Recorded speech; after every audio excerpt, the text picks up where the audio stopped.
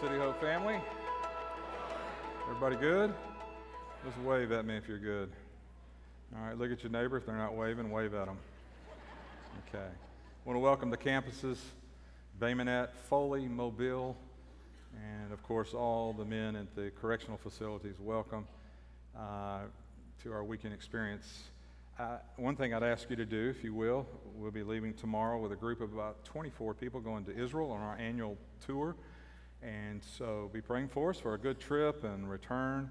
And then maybe you can go ahead and put that on your list for next year to join us. We do it every November. It's an incredible trip. So keep us in your prayers. Well, we are in this series called Rooted. And in this series, we have all discovered roots that need to be pulled out and replaced with good roots, that we produce more good fruit in our lives.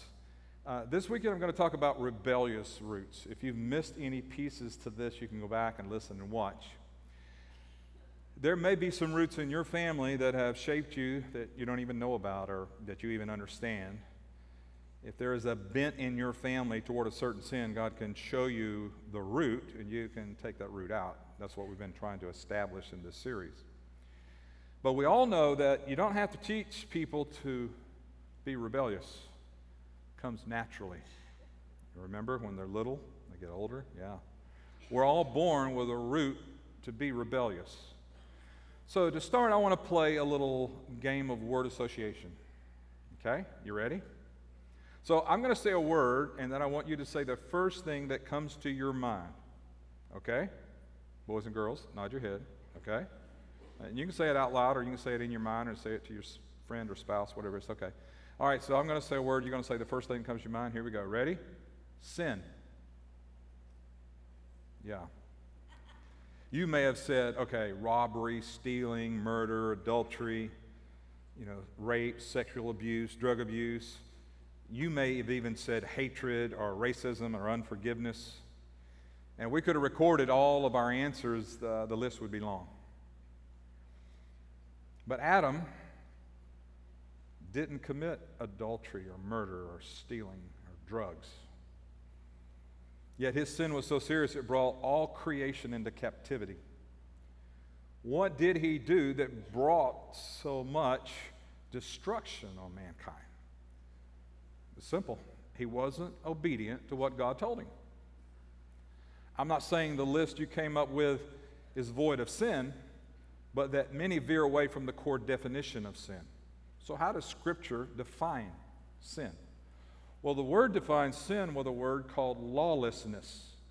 And so it's the condition of being without law because of ignorance or because of violating it. So let me give you a simple definition of sin and lawlessness. It's not to submit to the law or the authority of God. Not to submit. Authority today is not a popular word.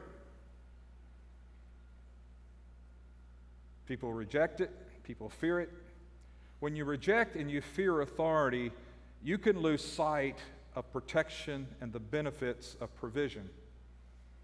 Some say, well, I just don't believe in authority, or I'm just not going to submit to authority unless I first agree with it. But what is God's position on authority? In this message, we're going to deal with the root cause of many difficulties that people today are struggling with. However, when we confront truth, we typically respond two ways. So understand, as a pastor, I have a responsibility. I'm not here to teach to be popular. I'm not here to teach to make you like me, okay? I'm here to share the truth. That's my responsibility. But when you share truth, whether it's about rebellion or anything, typically we can respond two ways. One is a defensive manner, and even can become angry. I've had people become defensive about a teaching and become angry and get up and storm out. It's okay, the doors are right there. It's all right. We won't put the cameras on you if you do. It's like Cain became angry and defensive. But you know what Cain lost? He lost the revelation that he needed to live a fruitful life. He didn't live that life. And then we can receive truth with brokenness and humbleness. Like David did when Nathan confronted him about the adultery and the murder that he committed. He was repentant and teachable. Then God could take him to the next level. Today's truth that I'm going to share with you is like a shot from the doctor. It's painful, but maybe it'll prevent infection. And anytime I think of the shot from a doctor, I go back to a story about 7 years ago. And I'm sure that Dr. Martin Williams in the Jungle Hospital, they're watching us right now in Honduras, and so he knows the story before I tell it. But 7 years ago, I was there with about 65 young people. We were doing crusades in a soccer field with 8 and 10,000 students there, and it was incredible. And about the night or so before I left, I started getting sick, not feeling well. I was running fever, and of course, Dr. Martin's an old friend. He said, I'll go by the drugstore and get some stuff, and I'll give you a shot. So we go in, and a lot of the youth are in the other room. He takes me into the other room, and and bend over, and oh my Lord, that was the most pain I've ever had in my life. I would have cried, but the teenagers would have seen me.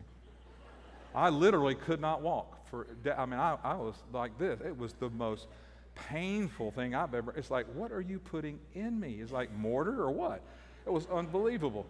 So I can't pronounce it. I don't even remember, but he wrote it down, so I took it. So when I got back to the States, I go to my doctor to get checked to see what's going on, and I show him that. He said, "Oh, that hurt, didn't it?" I said, "Oh, yeah, it did." So what? He ran tests, and he said, that didn't do you any good at all because you have swine flu. So to this day, Dr. Martin Williams will never give me a shot again. I will die and go see Jesus before he gives me a shot again. The truth I'm telling you today, though, will help you, okay? It's not going to be painful for naught. But why are so many people truly resistant or rebellious in hearing the Word of God today? Because it's hard to understand kingdom principles with a democratic mindset. The kingdom of God is just that. It's a kingdom. Therefore, it's ruled by a king, and therefore there is rank and order and authority. That's not democratic. The law of the kingdom of God, they're not superseded or subject to popular opinion or votes or polls. So if we attempt to live as believers with a cultural mindset toward authority, we will be ineffective and positioned for danger. You say, well, how? Because our provision as well as our protection can be blocked and even cut off as we disconnect ourselves from the source of life, God Almighty. Listen to what Job said. Job said in 36:11, if they listen, people, and obey God, they will be blessed with prosperity throughout their lives. All their years will be pleasant. But if they refuse to listen, they will perish in battle and die from the lack of understanding. So notice in that scripture is the promise of provision and protection in exchange to submission to authority. So listen to me, especially you young guys, because you're being bombarded with this all the time. The freedom we seek when resisting authority, we lose in our insubordination to it. There is freedom in submission, but there's bondage in rebellion. And did you know that all authority originates from God? All authority. There's 4 areas of authority. It's the social, which is your work and your school, and then there's the government, and then there's the family, and then there's the church. But all authority in those 4 areas originates from God. Romans 13:1. Everyone must submit to governing authorities, for all authority comes from God, and those in positions of authority have been placed there by God. So anyone who rebels against authority is rebelling against what God has instituted, and they'll be punished. I mean, no, that's not a popular text today, right? That's not a popular verse. Nobody really wants to hear that. But now listen to this scripture text about today. And it was written a couple thousand years ago, but listen to it. In 2 Timothy 3:1, Paul says, you should know this, Timothy, that in the last days will be very difficult times.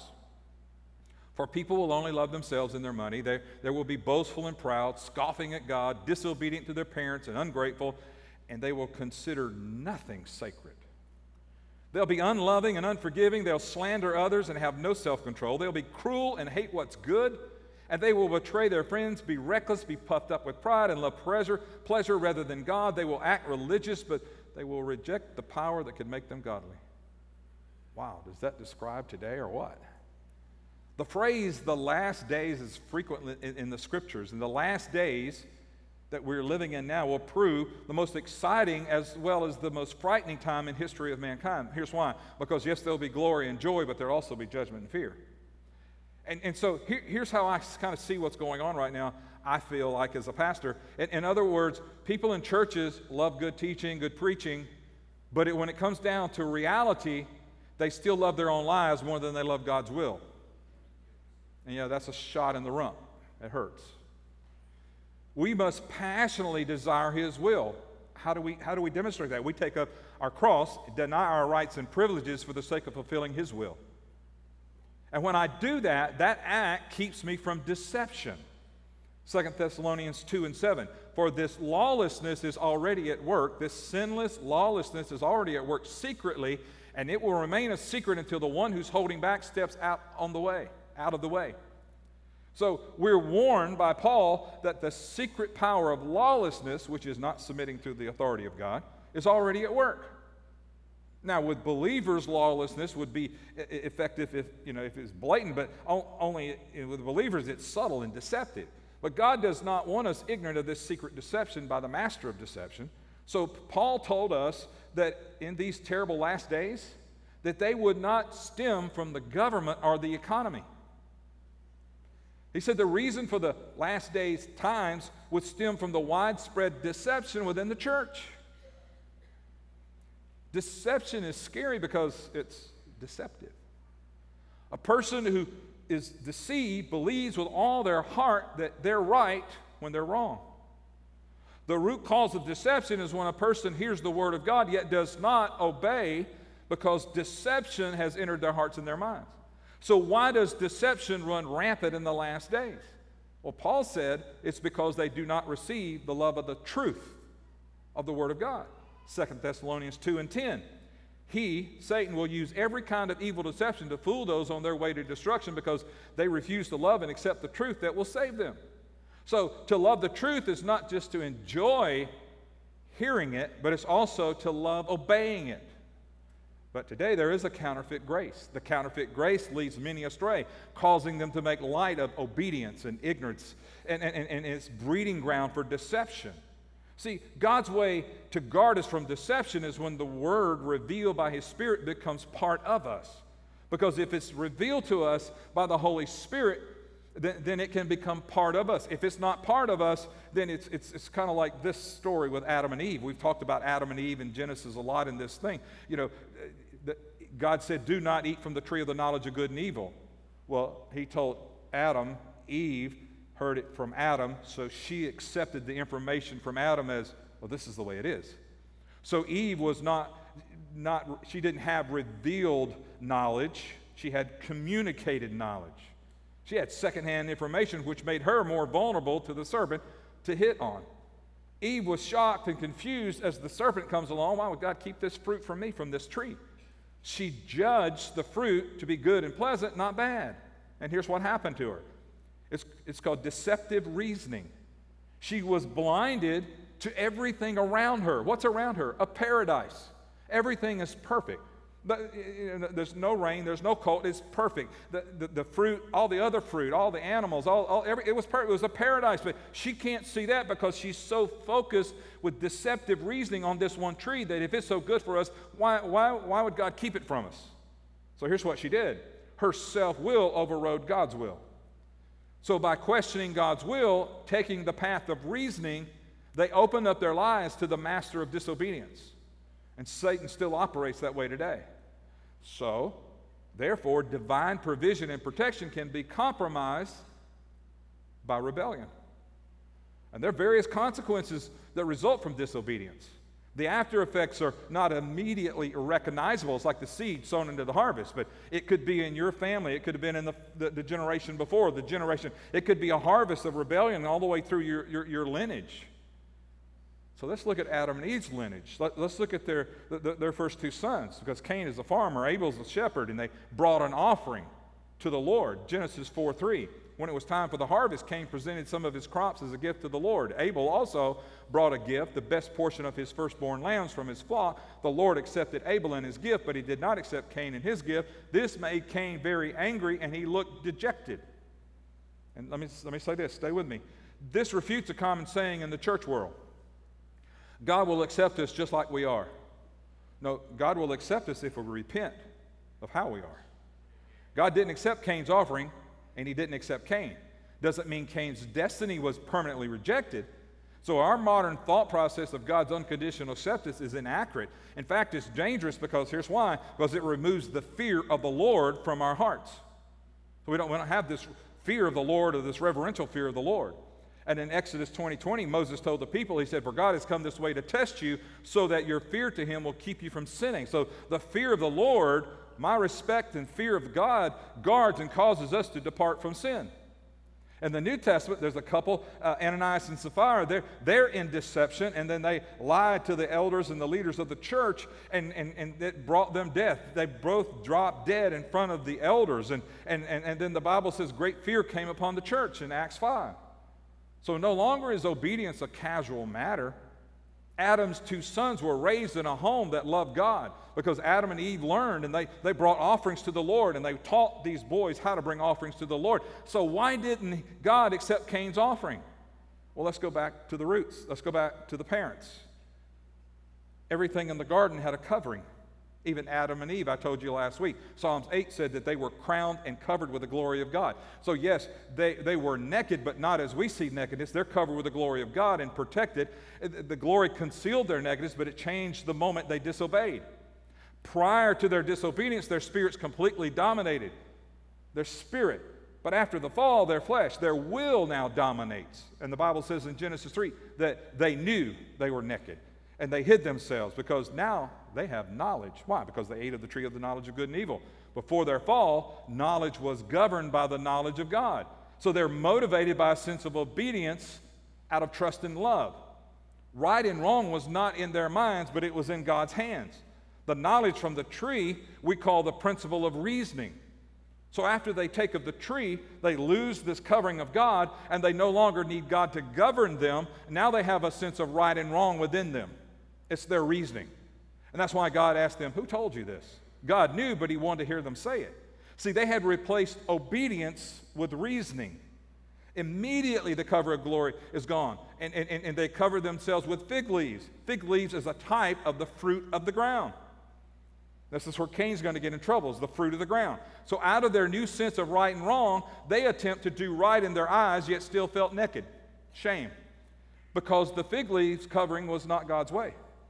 That's the fruit of the ground. Then God demonstrated acceptable covering. What did he do? He slayed an innocent animal. Shed the blood, he took the skin of that animal, and he covered them with that. That was God's way. That's not the fruit of the ground. At this point, Adam and Eve are ignorant of what God wanted. But not Cain and Abel. They have no excuses because mom and dad have taught them, because they learned a valuable lesson. So they've instilled it in their first two boys, I'm sure. And so, in other words, he was serving God his own way. Cain.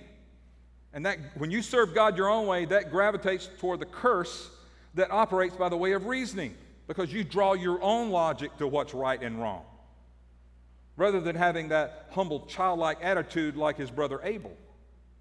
Abel's attitude was so noted that the writer of Hebrews said in Hebrews 11, he said it was by faith that Abel brought a more acceptable offering to God than Cain did. The writer equates obedience of Abel with faith, because true faith operates out of obedience rather than a sense of right and wrong. Did you hear me? True faith operates out of obedience more than a sense of what is right and wrong. And so, Cain became angry. His countenance fell. This is the classic response of religious people when they're confronted with the truth. They want to get angry. They want to argue. Anger is fueled by pride. So God asked Cain, "Why are you so angry?" And then God said, "If you do well," in other words, if you will obey me, you'll be accepted. Because God desires obedience over sacrifice. God told his people many times in the scripture, especially in Isaiah 66, hey, get rid of your songs. Get rid of your instruments. Quit bringing sacrifices. Why did he say that? Because they sacrificed, but they did not listen to him, and they did not obey what he said. The highest form of worship is obedience. Watch what happened in Genesis 4:7. God said, "You'll be accepted, Cain, if you'll do what's right. But if you refuse to do what's right, then watch out. And this is not God doing this. He's just pulling back because he's disobedient. Sin's crouching at the door, eager to control you. But you must subdue it and be its master. So God's warning, sin, disobedience has a desire. The Lord of lawlessness, Satan, is the force behind disobedience, and once it has entrance, then its one objective is to control and rule everyone and everything. Now he has set in motion a deadly powerful force. So let me illustrate it this way, this force that he has. The law of gravity is a constant force that's always in place, whether you believe it or not. Whether you know about it or not, it'll affect you. You'll encounter gravity in your life.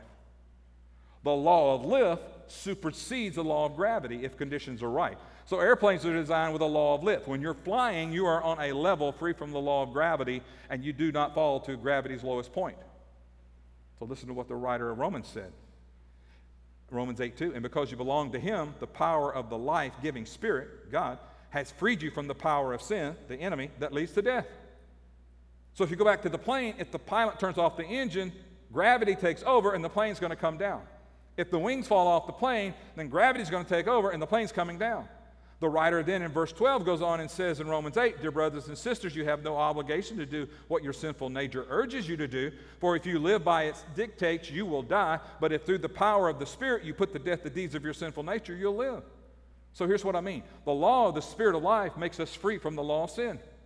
But the law of sin is still intact. It's still there. Our protection, our flight, comes from trust and obedience. Faith and obedience are inseparable because obedience is evidence of true faith. Abel mastered the law of sin by faith. How? By obedience. He's obedient. Cain, God warned Cain that sin's desire is for you. Just like gravity's influence on solid matter, that sin's desire is for you. He said to Cain, if you obey me, you will master it. You'll lift above it. Sin is mastered through obedience. So the point God made to Cain was, if you do well, obey me, sin's at the door. If you don't, sin's at the door, the entrance of your life. In his case, it was sin and demonic powers. So God is saying disobedience opens the door to it, but obedience slams the door shut. So what did Cain do? He persisted in his reasoning. Envy entered his heart. It brought offense. It brought hatred. It brought murder. And he was belligerent, lost all his fear of God. And even his attitude of response to the living God was, I don't know where my brother is. Am I my brother's keeper? He's lying to God. He knows where Abel is. God knows where he is, but he wants to hear it from Cain. Cain lost touch with the reality of spiritual things, and he attempts to lower the image of God to his level. And because of his reasoning, he is imagining himself as wise as God. Where did this come from? Well, it came from Lucifer. Reasoning was birthed from iniquity and led him to believe that he could overthrow God. So he was so foolish in doing that, but he took a third of the angels with him. And he led them through an open door to the law of sin that persists in disobedience. So a third of the angels were disobedient. Many start out in God and they love God. They're on fire for God. They're active in worship and they serve. And they're telling others about God in their lives. And just like Cain started out diligently, but in time situations come up that expose the true value of your self-will. Either by God's authority or delegated authority, which is your pastor, they begin to refuse to submit their will and persist in their own way. I've seen so many people start out so pure, so open and honest, but then their will comes back, and now their will is, no, I'm going to do this, I'm going to do that, I'm not going to do that. And all of a sudden, they're going by their logic of what's right and wrong. And then lawlessness begins to flood their lives. What does it look like? Anger, strife, greed, gossip. And often in this deceived and offended state, they imagine they're right with God, and then they think that all delegated authorities are just extremists, or you're out of touch. The Word is old school. The Bible is outdated. Pastor, you're preaching old school stuff. It's outdated. No, believers will stand before God one day, and you're going to be judged for your lawlessness, disobedience, and then you're going to ask yourself this question: how did I drift so far from obedience to the ways of God? From disobedience to God's way, how did I drift so far from that? The answer is you didn't love and embrace the truth of God's Word. The hope for this route is God's mercy will open our eyes so that the light of truth will dispel the shroud of deception. So watch, the cry of my heart as your pastor is for God to safeguard you from the mastery of deceptive power of lawlessness, to expose truth to those already ensnared in the grips of rebellion. And listen to me. I've been there. Me. There was a day when I didn't know rebellion was in me until God's grace and mercy exposed the truth that was in my heart. I was deceived. I thought I was right. God revealed that I was wrong. I repented. I asked God for a broken and contrite heart. And here's what I learned from that. I learned if we learn how to obey God, we will have no trouble recognizing and obeying God's authorities on another. Now, the rest of this message, I wanted to really go, because there's 4 areas, remember? The social, work, school, the government, the family, and the church. I really so wanted to jump on the governmental part. And God said, until they get this understanding first, and they understand it in the church, they can't demonstrate it in the social, they can't demonstrate it in the government. Okay? So I'm going to take a little turn here. And I want you to see this. I've established the importance of God's authority. Now I want to discuss the equal importance of submission to His delegated authority. His delegated authority is either it's from the natural, from the government, from the social, from your job, from your family, and then the church, the spiritual. So I want to take time to look at the church, us, okay? Everybody's still breathing. Everybody's okay. Stay with me. Hebrews 13:17. Here's what the word says. Obey your spiritual leaders. Do what they say. Their work is to watch over your souls, and they are accountable to God. Give them reason to do this with joy, not with sorrow. That would certainly not be for your benefit. Here, let me summarize what he just said. Obey those who have the spiritual rule over you. Be submissive to those who have spiritual rule over you. 2 different directives, and many confuse them. Watch. Obedience deals with our responsive action toward authority. Submission deals with our attitude toward authority. Obedience deals with responsive action toward authority. Submission deals with attitude. So can we be submissive in attitude and not obedient? Remember the parable Jesus told about the 2 sons, and one son said, I'll do that, and then the son didn't do that? Even though he mentally asserted to it. The Word teaches, listen, the Word teaches us unconditional submission to authority. Unconditional deals with our attitude toward authority. But the Word does not teach unconditional obedience to authority. And the exception is when authority tells you to do something that directly contradicts what God has stated in His Word. It's illegal, it's immoral, it's a sin. For instance, King Nebuchadnezzar built the statue. He's got the 3 Hebrews that he took into captivity, Shadrach, Meshach, and Abednego. They refused to bow down because it violated the 2nd commandment. It's like a wife is to maintain an attitude of reverence toward her husband's position of authority, even though he is not a believer, but she would not be required to obey if he asked her to sin. David respected the king Saul, even called him Abba, Father, but he didn't hang around the palace when the king was throwing javelins at him to kill him. But David never lost his reverential attitude towards Saul's authority. In Exodus, when Pharaoh told all the midwives to kill all the baby boys that are born, they refused to do it, and God blessed them for not doing it. In other words, there is no gray area whether the authority is the civil, the family, the church, or the social. God admonishes a submissive attitude, and we're to obey in action unless authority tells us to do something clearly seen in Scripture that's a sin. Now, we've all encountered people who are dissatisfied with leaders over them. We've all encountered people in the family that we're dissatisfied with, in the schools, in the workplace, the job, the boss, the government, officials, presidents, and the church and pastors. And here's what happens when we do that. We complain about their ineffective techniques, unwise decisions, and how they negatively have affected us. We complain that they're making promises, but they're not delivering the promises. And they're still waiting on things to happen that they said was going to happen.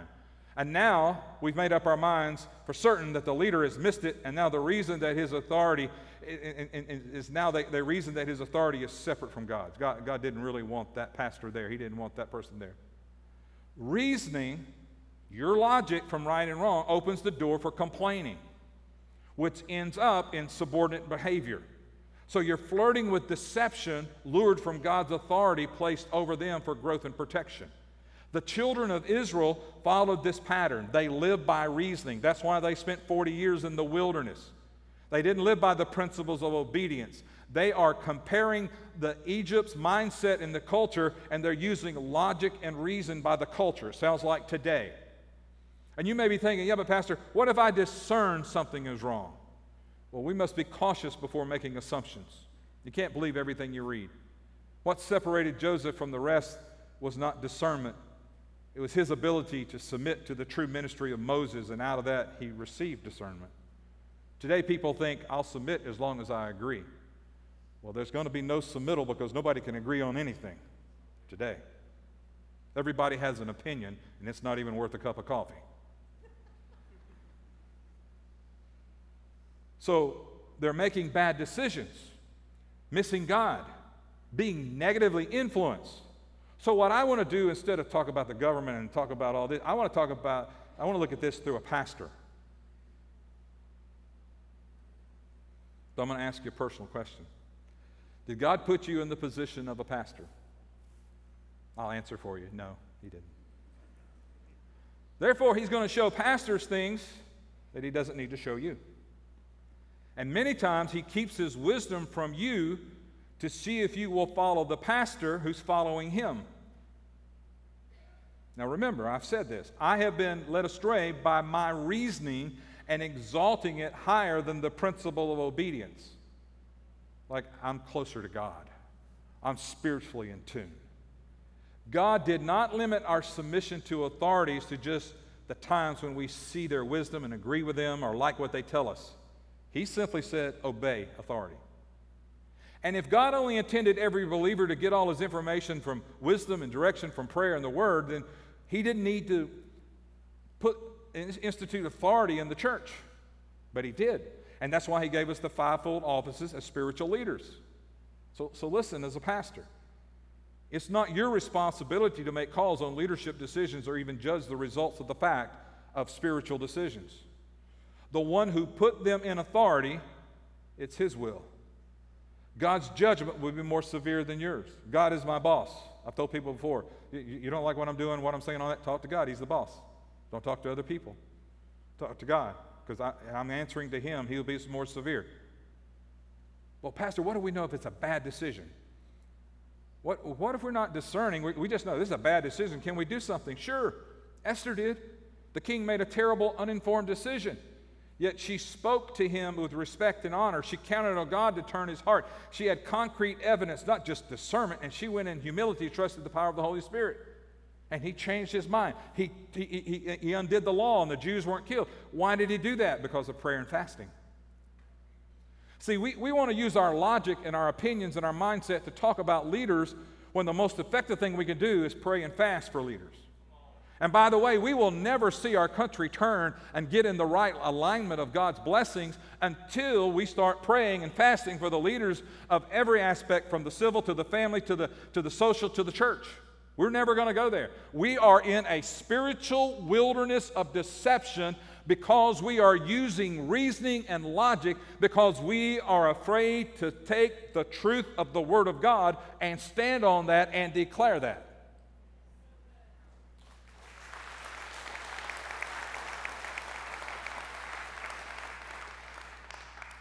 Intercession on someone's behalf doesn't mean you ignore the transgression, you acknowledge it.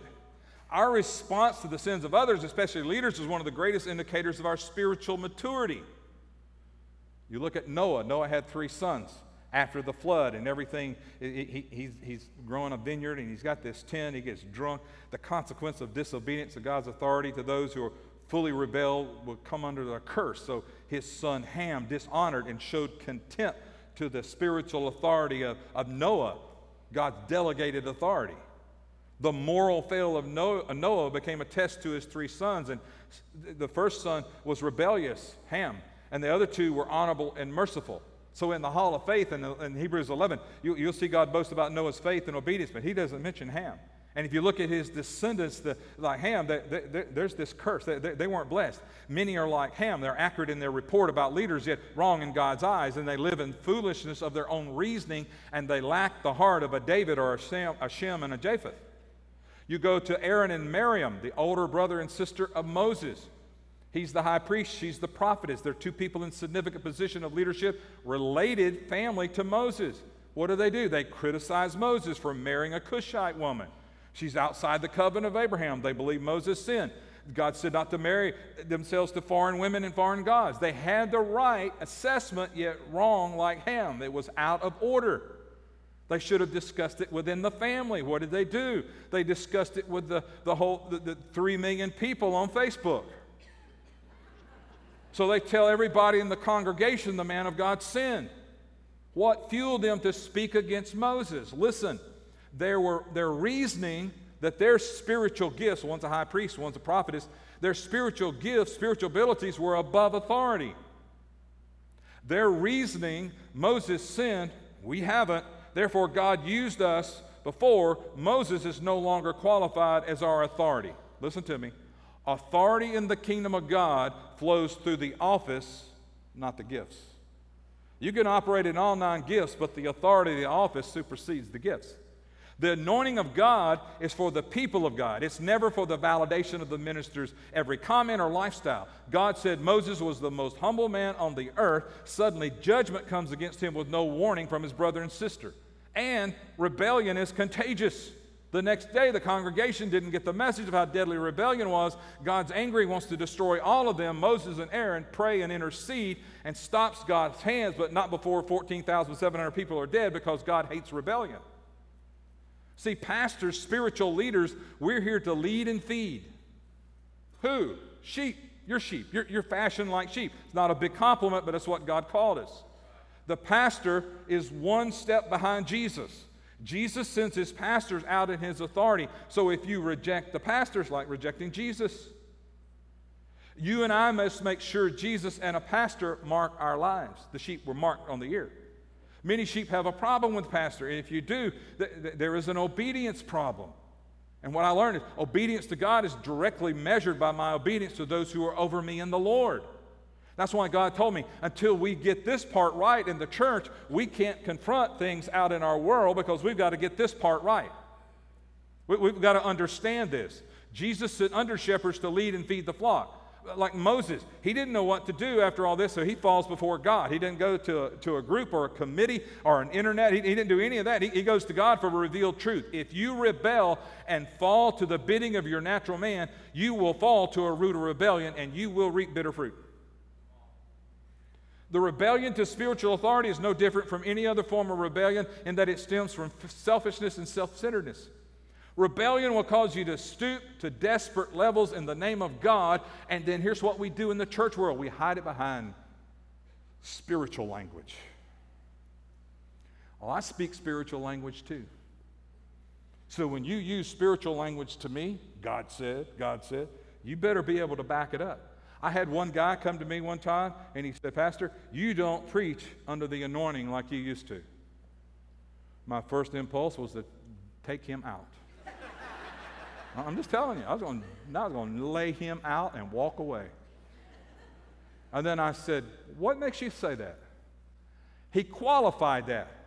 I said, sir, your qualification is wrong. You're self-centered and self-serving, and that has nothing to do with what I'm doing. You can't hear what I'm saying because you're all about you and you're self-centered.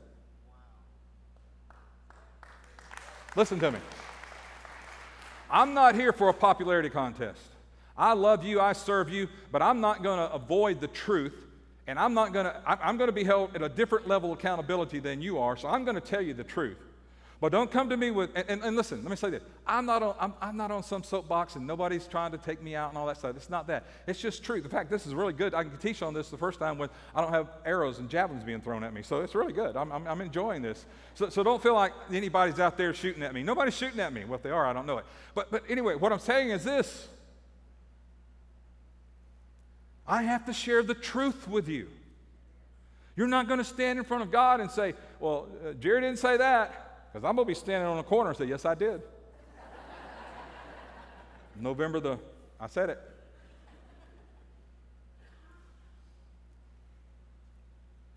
When we attack the authority of God that He's put in place, you attack the heart of God. When you attack the heart of God, you grieve the Holy Spirit. Why? Here's why. Listen, no one knows me like God the Father. And He chose me knowing I'd make mistakes, I'd fail. He doesn't choose leaders for perfection. He chooses because He's God and He knows the heart. If your heart is right, stay in and under authority and God will protect you. If you take matters into your own hands saying, God, you don't know what you're doing with this man, guess what? You lose every time. When you slander and gossip and criticize anyone God has put in authority, and by the way, God has put everyone in authority in those 4 categories, you have grieved the heart of God, and you will lose every time. Our nation is in a losing status right now because everybody has an opinion based on their reasoning of their logic. Very few are looking at truth and basing decisions on truth because we've got to be politically correct or we've got to have this angle or that angle or whatever. And listen, that's not God at all. We're in a kingdom. We're not in a democratic mindset in the spiritual realm. And the only thing that's going to turn our world around is the spiritual realm. And until you realize that there's a king and he has a delegated authority as a pastor, and when he speaks through a pastor, it's not always perfect, but most of the time it's going to be about the truth. It's not my opinion. Very few times do you hear me say, this is my opinion. Sometimes I do. Most of the time, this is what God says. This is what the Word of God says. And that's what we need to hear. Why? Because we need to be submissive to the Word of God and obey the Word of God and quit using your reasoning and your logic to avoid doing what God says do.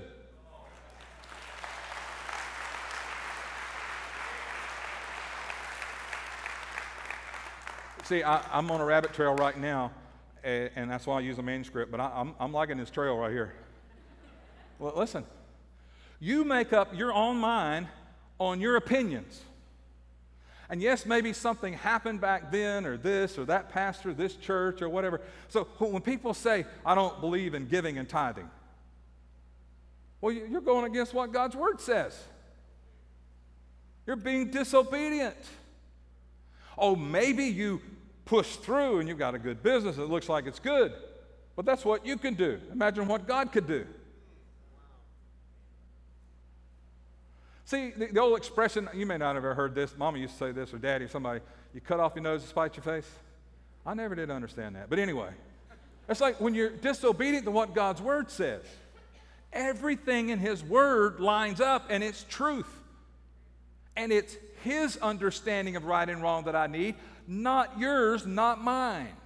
I don't need my logic, reasoning to try to decide, well, I think I agree with this group. I agree with that group.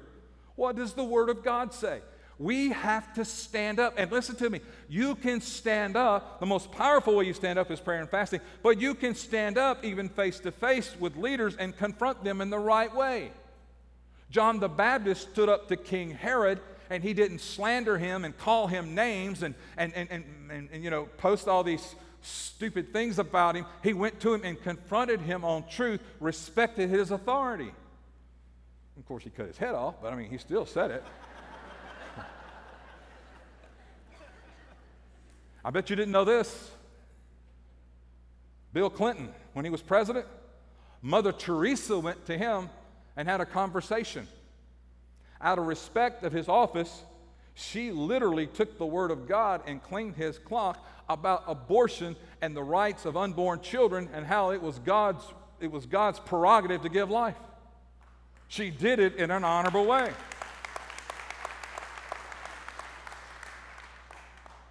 So yes, we can have those kinds, but let's don't get caught up in this logic reasoning in our culture and our society and get on the bandwagon. Why? Because we're going to miss out on the blessings and the protection. I'm telling you, I believe in the protection. I believe in the blessings. You couldn't pay me not to tithe. You couldn't pay me to turn my back on what God says and compromise. There ain't enough money in the world. Why? Because I have faith, and my faith is evidenced through my obedience to what the Word of God says. And no, I'm not perfect, but nobody's perfect, but this is true. God is perfect, and His Word is perfect, and it doesn't return void.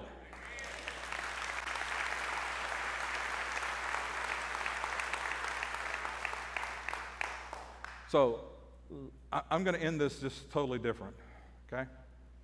The last group went along with it. I was surprised. Look at me. All the campuses, correctional, men of correctional, this is for you too. Is there anybody listening to me? Is there anybody here besides me that have ever talked negatively about a spiritual leader, a pastor?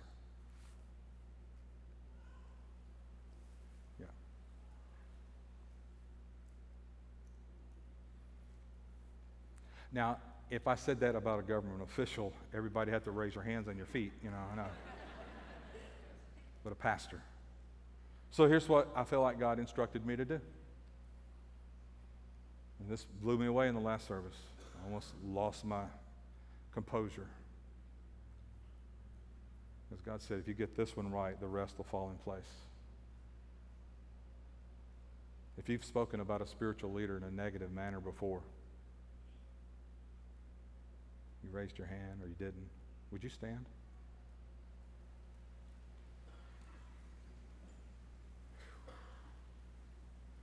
Just look across the room you're in. Just look across. The majority of people are standing. Oh God, help us. Help us to understand disobedience.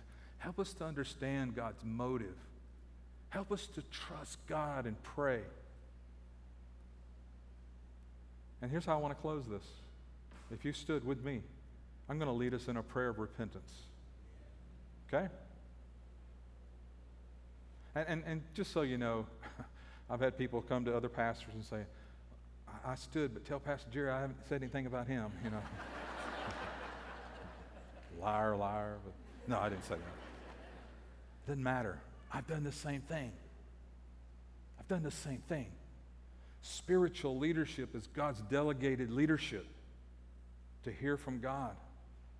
I know you don't put all your confidence in a man. You put your confidence in the Word and the Spirit of God. But eventually, when a man of God is talking and hearing from God, you see fruit of the talking and hearing from God. So I want to pray for us. Lord, thank you so much that you love us enough to give us your word, the truth. And Lord, truth hurts. It stings. But we have to have it to keep the infection from moving through the body of Christ. And Lord, our country is infected with this. This reasoning and this disobedience is just rampant.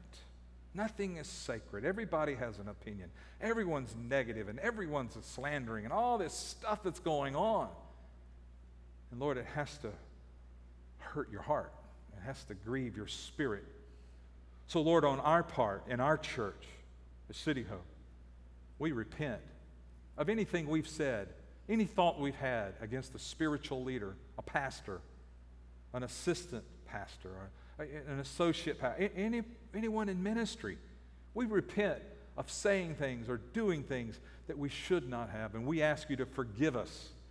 And we ask you, Lord, to put on our hearts such a burden to pray for leaders, to pray for pastors, to pray for our government leaders, to pray for our bosses, our owners of our company, to pray for our teachers and leaders in college, and just to begin to pray and fast and seek God. Let us do the right thing so that our nation will do a turnaround because of the power and the authority of the King. Not Congress, not a president, not a party, not a denomination, but by the power of the King, Jesus Christ, our Lord and Savior. Thank you, Jesus. And everyone said amen. Can you give Jesus Christ just a big hand of love and appreciation? God bless you.